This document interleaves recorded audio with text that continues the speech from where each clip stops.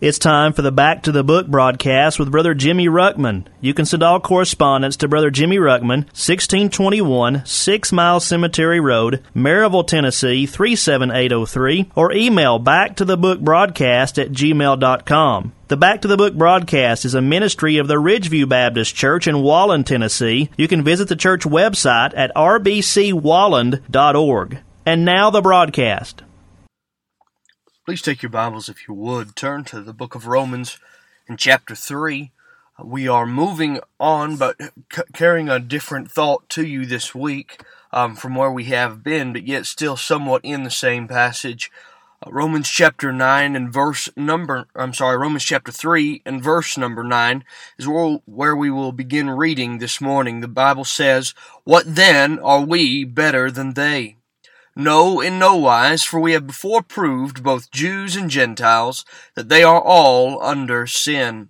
As it is written, there is none righteous, no, not one. There is none that understandeth. There is none that seeketh after God. They are all gone out of the way. They are together become unprofitable. There is none that doeth good, no, not one. Their throat is an open sepulchre. With their tongues they have used deceit. The poison of asps is under their lips, whose mouth is full of cursing and bitterness. Their feet are swift to shed blood. Destruction and misery are their ways. And the way of peace have they not known. There is no fear of God before their eyes." Now we know that what things soever the law saith, it saith to them who are under the law, that every mouth may be stopped, and that all the world may become guilty before God. Therefore, by the deeds of the law, there shall no flesh be justified in his sight, for by the law is the knowledge of sin. We're going to stop our reading there for the purposes I believe that God has for us this week, and we may be able to go on a little bit farther by the end of the week, I'm not sure. But I want to maybe somewhat review what we've said thus far in the past 2 or 3 weeks here while we've been dealing with Romans chapter 1 through chapter 3. Now there's 3 groups that we see brought up. We see if you want to keep to some sort of alliteration, you can see the heathen. Those that know they have truth about God, a very general truth, not necessarily the truth of salvation, but yet they choose that they don't want God to be reigning over them, and they reject God. They want their own ways. They don't want any knowledge of God, and so God therefore rejects them in turn, and we see that in chapter 1. Then you move to chapter 2 in the very first part, and you see what we could call the hypocrite, or the moral man, and that's the one that looks at this other group, the heathen, and sees them rejecting God and judges them based on what they do, and says pretty much that they deserve that judgment of God that they're going to receive, but then they make an excuse for themselves. Then you move on to the second half of chapter 2, and you'll find the third group, and that's the Jew, or the Hebrew, if you want to keep to the alliteration. These are God's chosen people. These are the ones that have God's law. You see, every one of these groups, they have gotten some form of truth. The heathen has truth of God. They have a knowledge of God. And you see that as they reject that knowledge of God, God will in turn step away farther from them, or reject them, or let them go farther and deeper into sin. Then you get into chapter 2. You find that hypocrite, or that moral man, has some sort of truth by his conscience. And conscience isn't anything that we can truly live righteously by. But there is a form of the law that's found in God's Word, found in our conscience. We know it's wrong to steal. We know it's wrong to lie.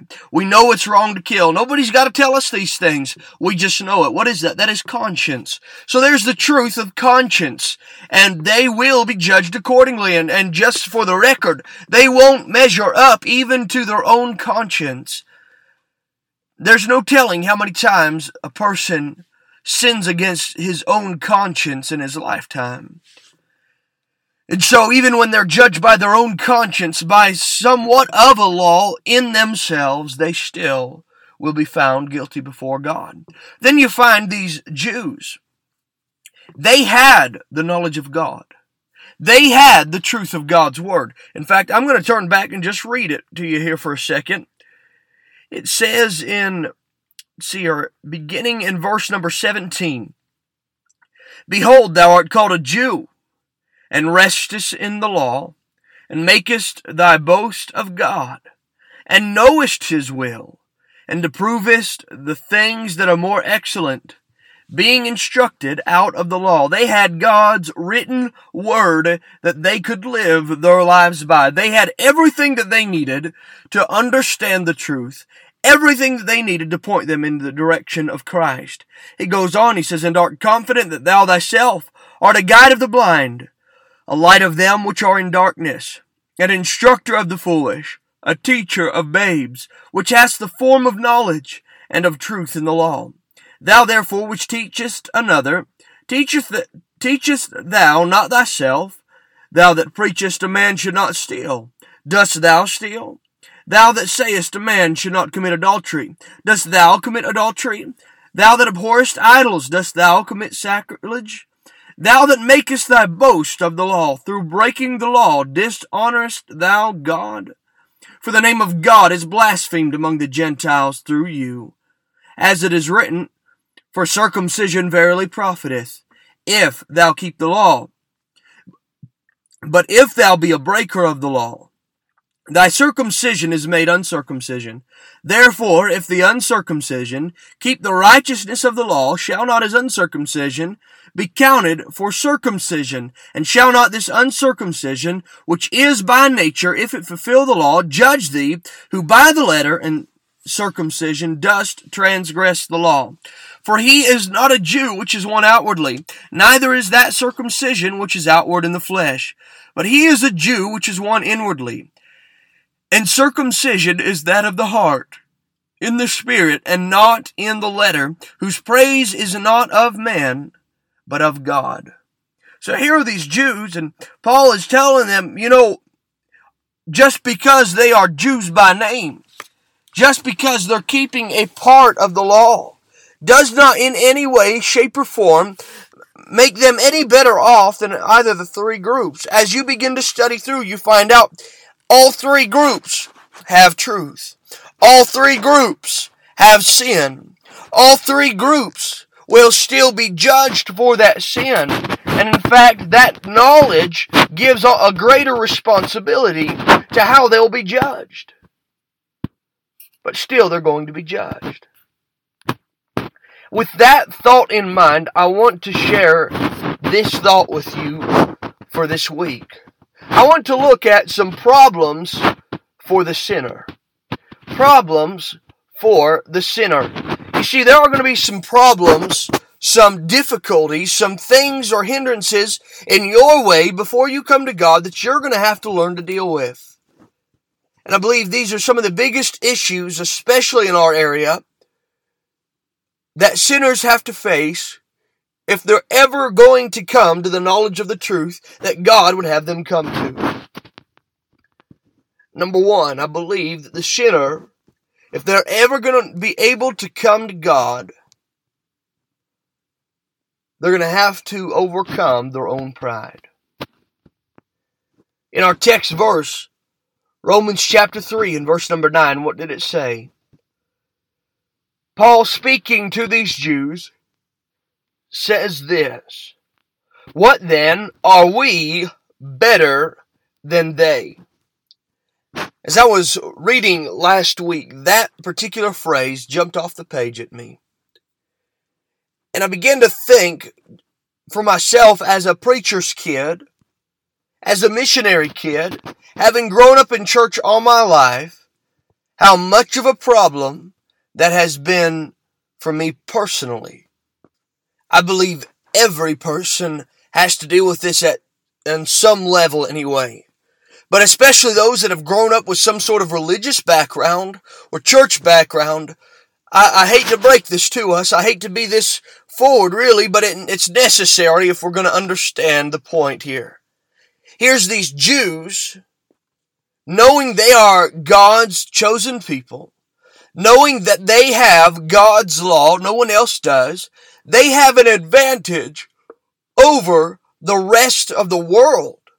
They have an advantage, much so because of the Word of God. Notice what he says in the beginning of the chapter. What advantage then hath the Jew? Or what profit is there of circumcision? He says, much every way, chiefly because that unto them were committed the oracles of God, or that is, the words of God. We find that they will be judged by the words of God. So they have an advantage because they know what God is really truly requiring. They have a map of do this, don't do this. God likes this, God doesn't like that. And they could try to live their lives by that law, and they made their boast in it. But that nobody has ever been able to live that law unto perfection. So they will be judged by that same law. But yet in their minds, they thought they were better than the Gentile. So much so, Gentiles really, in many ways, were an abomination to the Israelites. They looked and viewed and thought of themselves as better, and they wouldn't hesitate to share it to the rest of the world. But you know, there's several, I really shouldn't even say several, there's a great majority, I would say, of people today that have some sort of church background will probably never, ever be able to see themselves as a sinner because of this very issue. They look at somebody else. They look at the drunk on the street. They look at the druggie. They look at the homeless maybe that they see that have done this lifestyle of sin. And they say, you know what? I am better than they are. I've not fallen to such depths of sin. Therefore, God's going to judge me less severely than they are. They deserve it. They've been out in the world. They've been out doing these crazy, wild things. They deserve the judgment they're going to get. But for some reason, we give ourselves an excuse. We truly think that we are better for some reason. But may I remind you that God is not going to be judging us based just on our actions, solely on our actions, but rather God judges us based on the sin nature on the inside of us. That seed of sin must be dealt with. But some of us cannot wrap our heads around that idea, that fact. We cannot and will not, are not willing to see ourselves as worse or just the same, as equal to that drunk on the street. But listen, my friend, the ground is level at the foot of the cross. And I don't mean this to be offensive at all, but it will be taken as offensive to some. We are no better than they are. When we stand before God, we will be judged the same as they will be judged. And we will be all convinced of sin, the same as they will be convinced of sin. God looks at your sin nature and sees that capability to sin, sees that we sin because we are sinners. Some of us maybe haven't went to the same depths as other people have, but if left to ourselves, we would, and we would want it. That's the sin nature on the inside of us. And you're going to be judged for that sin nature.